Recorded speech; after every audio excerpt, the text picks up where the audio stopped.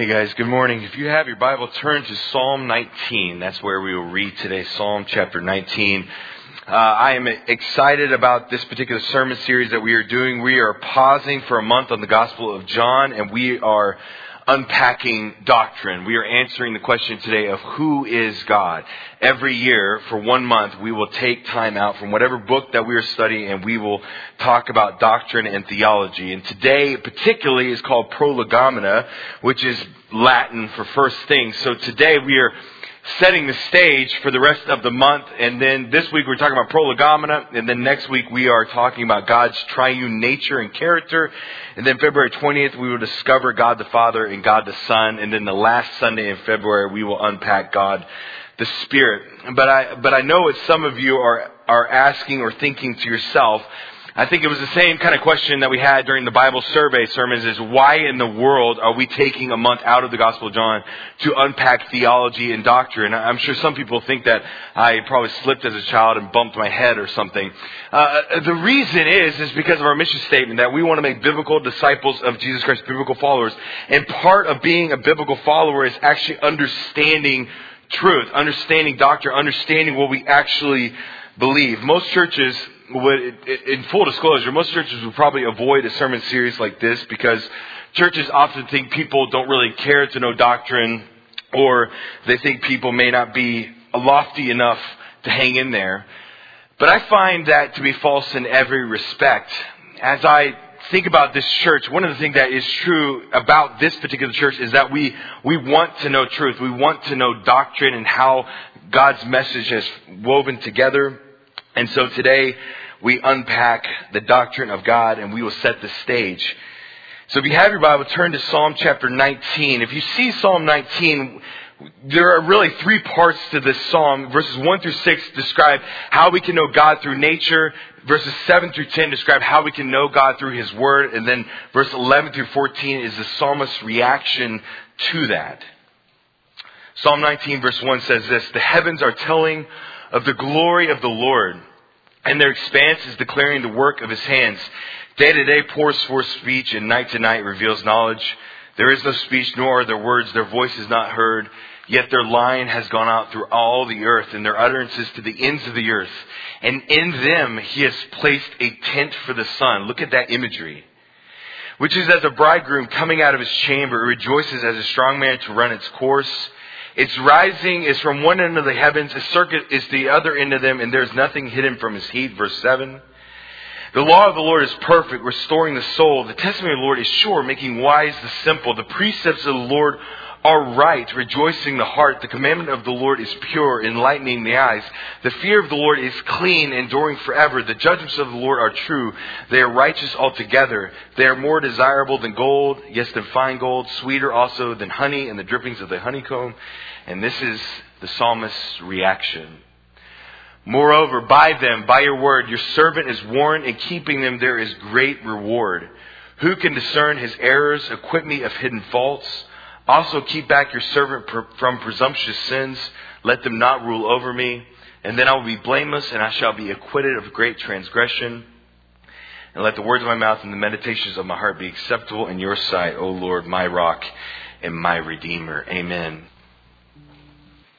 Allow me to ask you the question, you here today: who is God? Who is the true God? How would you describe His character, His nature, His loving kindness? How would you answer the question, who is God? That is our quest for the next 4 weeks. My quest for us in the month of February is to answer the question, who is God? For us to have a good understanding of His character, His nature, and who He has revealed Himself to be. But in order to really stay the course, in order not to drive off the theological cliff, today what we are doing is we are setting up guardrails. How many of you have ever driven a car on the side of a mountain, right? That is only slightly terrifying, and probably speaking, there are guardrails there. Why are there guardrails? So that you don't fly off the cliff to your doom, right? Well, that's kind of what we're doing today. Today is prolegomena. It is a Latin word for first things or to say before. Today we set up guardrails to help us organize and help us stay the course on answering the question of who is God. And today my sermon will have essentially 3 points. We will define theology, we will discern theology, and we will discover theology. We will define, discern, and discover theology together. That is what our guardrails are today. I've had this sermon series, just to let you know, on my mind and on my heart for months now. I've been talking about it at least for 2 or 3 months with people. And in full transparency and honesty and full disclosure, I wish I had this sermon and this sermon series 15 years ago. Because 15 years ago, and up until the time I left for seminary, I thought that theology, that systematic theology was for special forces Christians. Amen? Like for really smart, brainiac, super intelligent people. I didn't really think that systematic theology was for everybody. So what I, as a 21-year-old young man, I kind of reserved doctrine and theology for the nerds, right? The seminary professors, the pastors, the really intellectual Christians. But then I went to seminary and I realized that theology is not reserved just for the really smart, but it's reserved for everyone. That we should all understand doctrine and who God truly is. That theology is not meant for special forces Christians, but it's meant for all Christians. You need to know doctrine. You need to know what you believe. You need to know truth. You need to know God and how He is so that you can know Him and so then you can know yourself. We are created in the image of God. And only until we know the image of God will we know ourselves. So today we see God. This whole month, all we are unpacking is who is God. As I've already mentioned, this week is prolegomena. Next week we'll be answering kind of the question, what is God's triune nature and what is His character? We'll look at some attributes of God. And then the third week of February we'll look at who is God the Father and God the Son. And then the final week in this sermon series, in the end of February, we will see who God the Spirit is. And today we set the stage, as I've already mentioned, we put up guardrails so we don't fly off the theological cliff into doom. So today we define theology, we discern theology, and we discover it together. So let us answer the question, what is theology? Let us define our terms. So we have this up here. The actual word theology comes from these, sorry, I'm writing Greek up here quite literally. Okay. So, super nerd. Okay.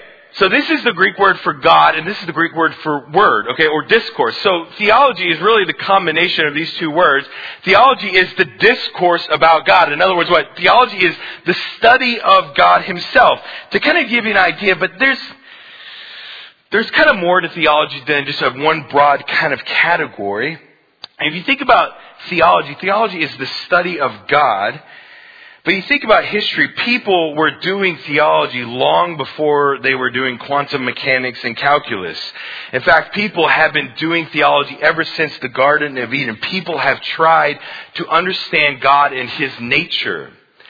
But within theology itself, if you had a whole circle up here, and this is all of the theological categories, so to speak, there are really three main subset or subcategories within theology itself. You have these three. You have systematic theology. I'll define what that is in just a moment. You have biblical theology and you have historical theology. Historical theology is the study of how Christians understood different doctrines throughout the course of church history.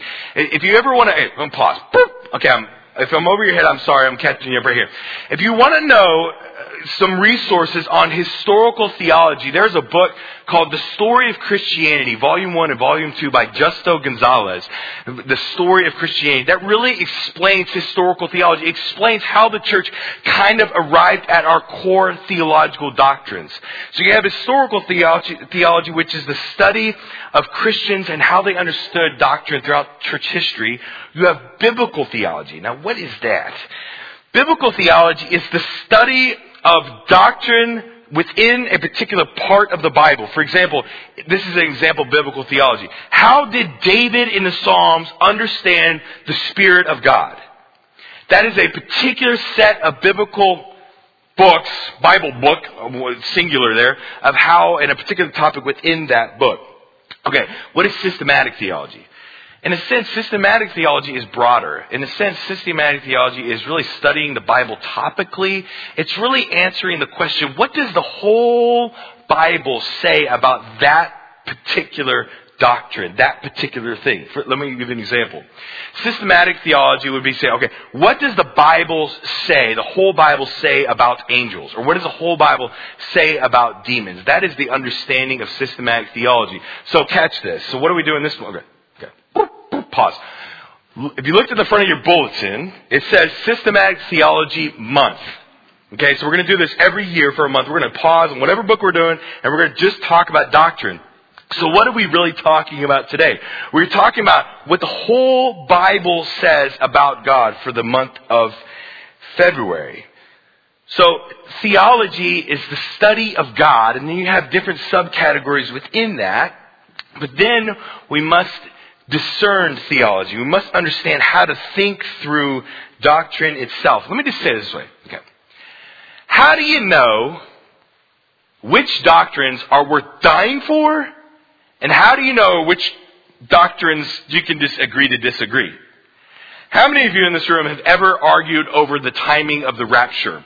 Pre, mid, or post? Okay? All right. How do you distinguish for that? Is that really, sorry. By the way, this part is really going to get me in trouble. I'm just saying, okay, I'm sure I'm going to have lots of conversation in the hallway following the service today.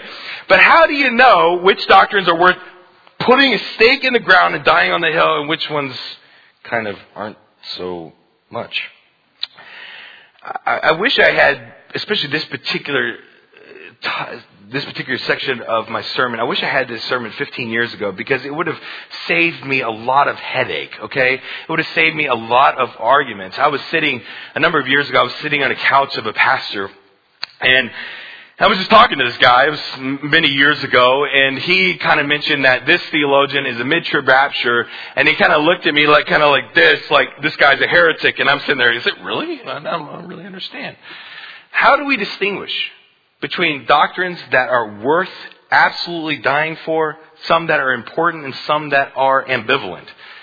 By the way, I just gave you your 3 tiers to the pyramid. If you have your notes, I would encourage you to go to where the pyramid is, and I will show you kind of how it all fits together. Now, this pyramid took me, in full disclosure, this pyramid took me 30-something years to put together. Okay, it took me a long time to figure out, how do I actually think through doctrine? How do I distinguish between what is really, really important and what is ambivalent? And, okay, moving on.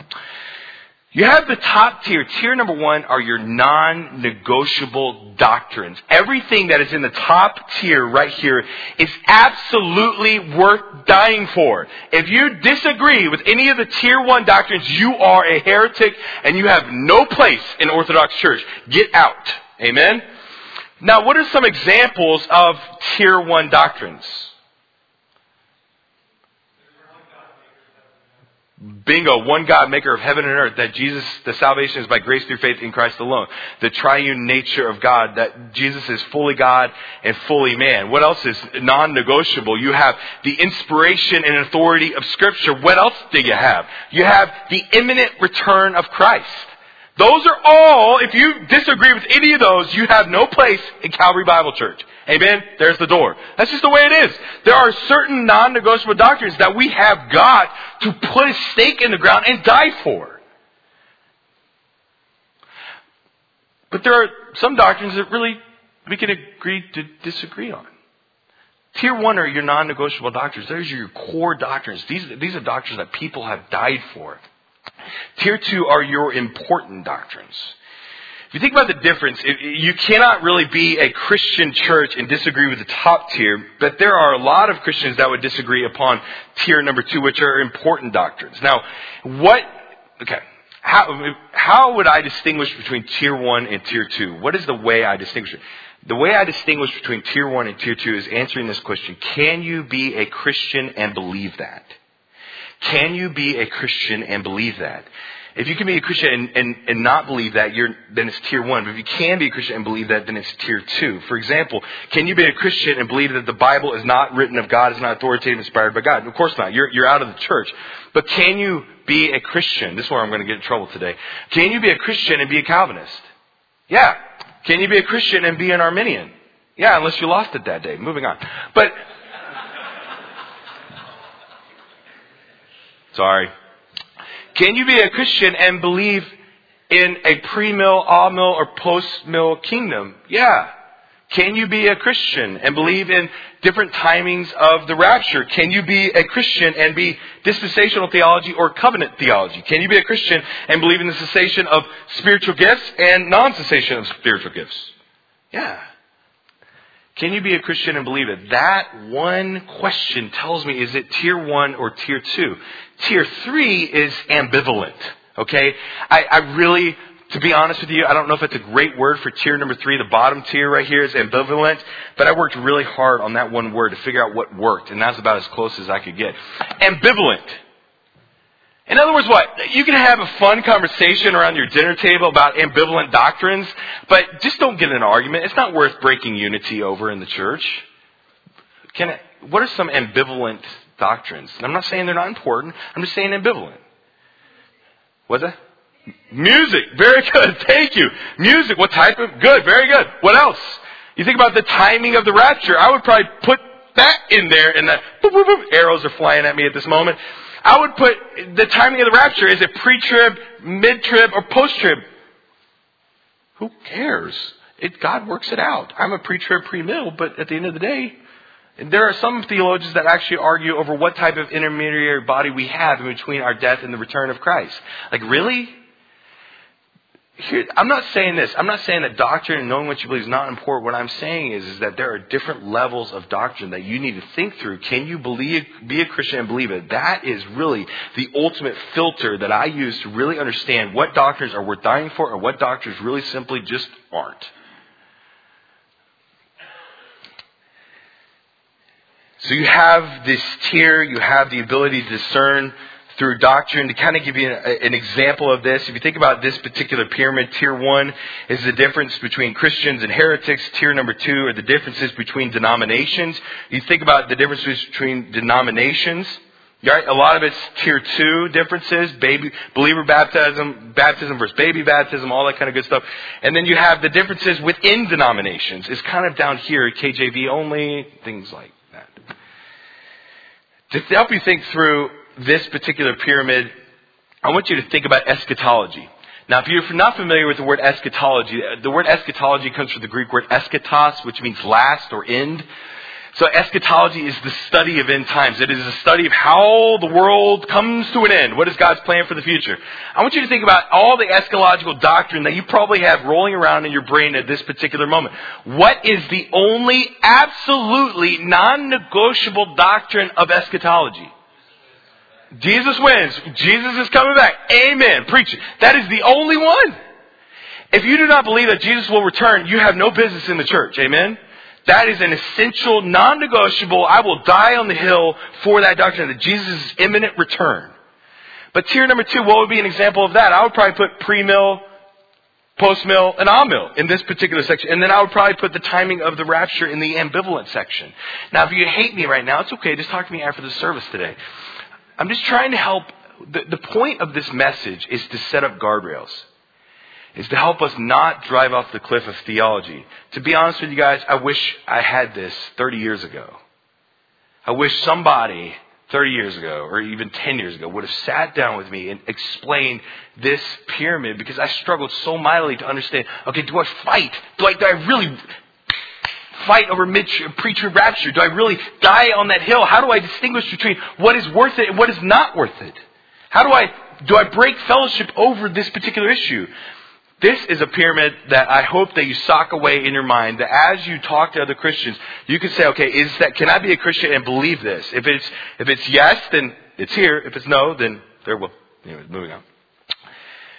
So then we define terms. Theology is the study of God. We discern theology. This is how I filter through the theological doctrines of the faith. And then the third piece is we discover theology. The third piece of my sermon today is to discover theology. And this is my question for the third part of my message, and this is where we're going to spend the rest of our time. How has God revealed himself to us? How can we discover theology? How has God revealed himself to us? How do we know God exists? There are four main ways that God has revealed himself to mankind. We typically think of only two, but there's actually four different ways that God has revealed himself to mankind. Way number one, in the past, God revealed himself in dreams and in visions. Way number two is that God has revealed himself in his Son, Jesus Christ. Hebrews chapter 1, verses 1 through 3 discusses this particular point. God, after he spoke long ago to the fathers in the prophets in many portions and in many ways, in these last days, he has spoken to us in his Son, whom he appointed heir of all things, through whom also he made the world. Jesus is the radiance of his glory, the exact representation of his nature, and upholds all things by the word of his power. When he made purification of sins, he sat down at the right hand of the Majesty on high. So God has revealed himself in the past in vision and dreams. He's revealed himself in his Son. And what are the two ways that we think of most prominently that God has revealed himself to all of mankind? General revelation and special revelation. Right? Fancy words for saying God has revealed himself in nature and God has revealed himself in his word, right? So way number 3, if you have your notes, way number 1 is dreams. Number 2 is his Son. Way number 3 is through nature. And way number 4 is through his word. The existence of God is clearly seen in nature. What does it say in Romans chapter 1? For since the creation of the world, his invisible attributes, his eternal power, and his divine nature have been clearly seen, being understood through what was made, so that we are without excuse. God has revealed himself in nature. I mean, there's I believe a book that is titled, I Do Not Have Enough Faith to Be an Atheist. I don't. Because how could you look at the world and deny that there is a maker and that there is a creator, that there is a sovereign God over all? That is insane to me, that anybody can deny the very presence and existence of God. Whether you believe in a Christian God, okay, but just the fact that you can look at the sun and the moon and the stars, how could you ever deny that God exists? I mean, I think about my beautiful little children. They are fun and they are energetic and they make lots of messes and they drive us crazy. Can the parents in the room relate? Whew, man. But I think about my little 9-month-old Clara, that she started out as a single cell. That there is enough data in that single cell to create such a beautiful little human being. That is incredible. How could anybody deny that there is a creator and a maker of all things? God has revealed himself in nature, and God has revealed himself, way number 4, in his word. That is called special revelation. 2 Timothy chapter 3, verse 16 and 17 says this: all scripture is inspired by God and is profitable for teaching, for reproof, for correction, for training in righteousness, that the man of God may be adequate, equipped for every good work. 2 Peter chapter 1, verse 20 says, but know this, first of all, that no prophecy of scripture is a matter of one's own interpretation, for no prophecy was ever made by an act of human will, but men moved by the Spirit spoke from God. God has revealed himself to all of mankind, or to mankind, in 4 different ways. And the reason I chose Psalm chapter 19 for our text this morning is because Psalm 19 really explores way number 3 and way number 4. That in Psalm 19, the psalmist David explains how God has revealed himself in nature and how he has revealed himself in his word. So if you have your Bible, very quickly, I'm realizing the time at this hour, but very quickly we're going to just briefly look at Psalm chapter 19. And I'm really going to unpack verses 1 through 6. And then I'm going to give you a homework assignment for this week, and then I will pray. Psalm chapter 19, verses 1 through 6. Verse 1 says this: The heavens are telling of the glory of the Lord, and the expanse is declaring the work of His hands. Glory meaning, as we talked about last week, glory meaning the manifestation of God's holiness, God's separateness, the going publicness of God's holiness is His glory. The heavens are telling. The heavens are screaming of God's holiness and glory. And notice the second part of verse 1. And their expanse is declaring the work of His hands. The size of heaven, the heavens, the stars in the universe declares what? That not only the size and infinite nature of God, but that He is organized, that He is thoughtful, that He is intricate. But then notice verse 2. Day to day pours forth speech, and night to night reveals knowledge. What is the psalmist saying here? Every day that the sun rises, it proclaims the glory and majesty and the existence of God. And let's just go a little bit further. The fact that the sun rises day after day after day tells me something about God's nature. That He is consistent, that He is thoughtful, that He is creative, that He is beautiful, that He loves us. Could you imagine living on this earth without sun?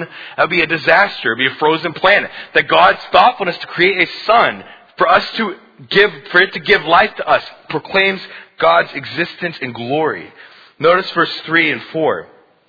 There is no speech, nor are there words. Their voice is not heard, yet their line goes throughout all the earth, and their utterances to the ends of the earth, and in them He has placed a tent for the sun. I want you to notice particularly that last phrase. In them He has placed a tent for the sun. The psalmist knows that there is no voice of the heavens. Verses 3 and 4 modify verse 2. But David is not saying that the sun and the stars and the expanse literally speak. What he is saying is that all human beings that live on the earth can look at the stars and see their utterances and their influence and know that God exists. Their utterances go to the ends of the earth. But I want you to notice that last little phrase. In them He has placed a tent for the sun. That space itself creates a tent for the sun. That God is so big and so infinite, that He is so outside of the universe, and the expanse is so large, that the expanse of the heavens and the universe makes a tent for the sun, makes the sun look small and insignificant. FYI, the sun is 1,000,000 times bigger than planet Earth. And here in verse 4, He's saying He placed a tent for the sun. Okay, how many of you have ever gone camping before? Okay, that means you were uncomfortable for one night. Okay, with the rock sticking up in your back. That's my experience, and I love camping. How many of you have ever camped in a large expanse, in a big valley? What's that like? You feel so insignificant and small. I love the outdoors. I love hiking and exploring. I have a fetish with national parks. If you know me, I'm all about them and seeing them. But one time, about 10 years ago, my two brother-in-laws and I, David and Dustin, got the brilliant idea to go camping in Colorado. Okay, some of you say, that is a brilliant idea. But we went camping in Colorado in November. Not a good idea. Don't do that.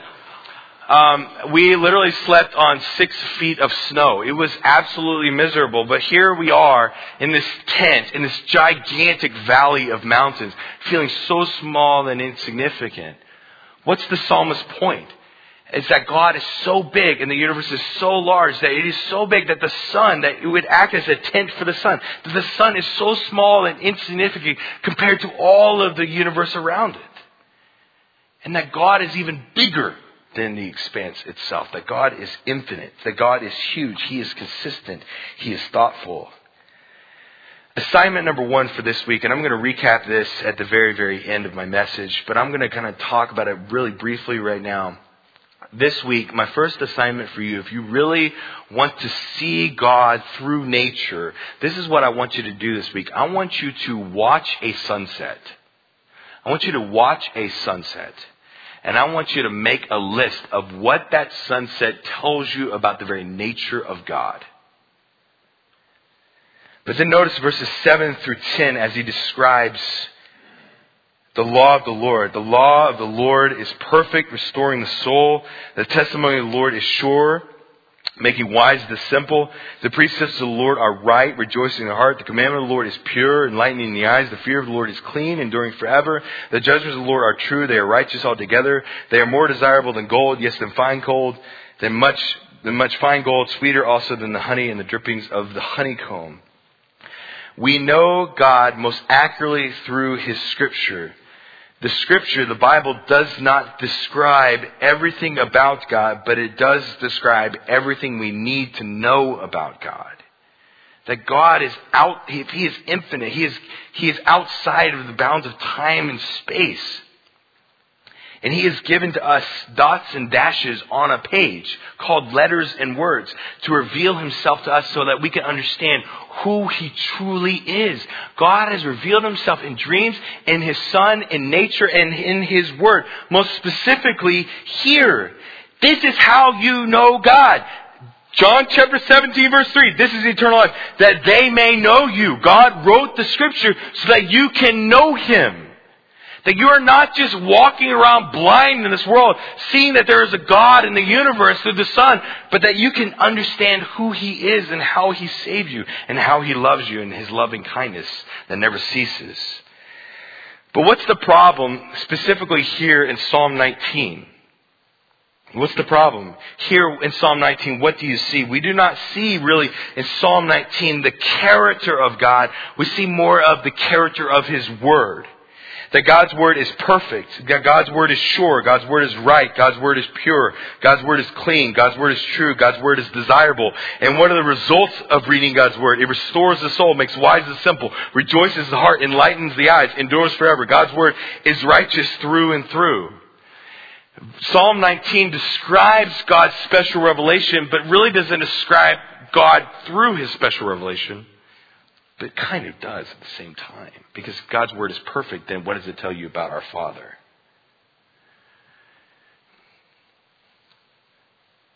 Today we define theology. It is a study of God. We discern theology. We look to how do we think through different doctrines of the faith. And if I'm in trouble for that one, just come talk to me. It's cool. The way we can argue, we can agree to disagree. And then number 3, today I wanted for you to discover theology. How can we truly know God? So this is my assignment for you this week. I have 2. I've already mentioned the first one, but I'm going to give you a second one right here, right now. Assignment number 1 is this. I want you to see God in nature. I want you to see how He has revealed Himself through the expanse and the sun. So my assignment for you is to this week, today preferably, because we don't get up for sunsets anymore, but we do see sunrises, but we do see sunsets. Okay. This is what I want you to do. I want you to watch a sunset this week. And I want you to make a list of 10 things that sunset tells you about God. So watch a sunset, and I want you to make a list of 10 things that sunset tells you about God. You got me? And then assignment number 2, I want you to read 2 different passages of Scripture, and I want you to make a list of each. I want you to read Isaiah chapter 40. If you have not read Isaiah chapter 40, it is awesome. It talks about the sovereignty and the majesty and the glory of God. His holiness, His greatness. Psalm 40. I want you to read Psalm 40 this week, and I want you to make a list of 10 things that Psalm 40 tells you about God. And then I want you to read Isaiah 53. And I want you to make a list of 10 things that chapter describes about God. So you got me? So assignment number 1 is to watch a sunset and make a list of 10 things. Assignment number 2 is to read Isaiah 40 and Isaiah chapter 53 and make a list of 10 things that it tells you about God and His nature.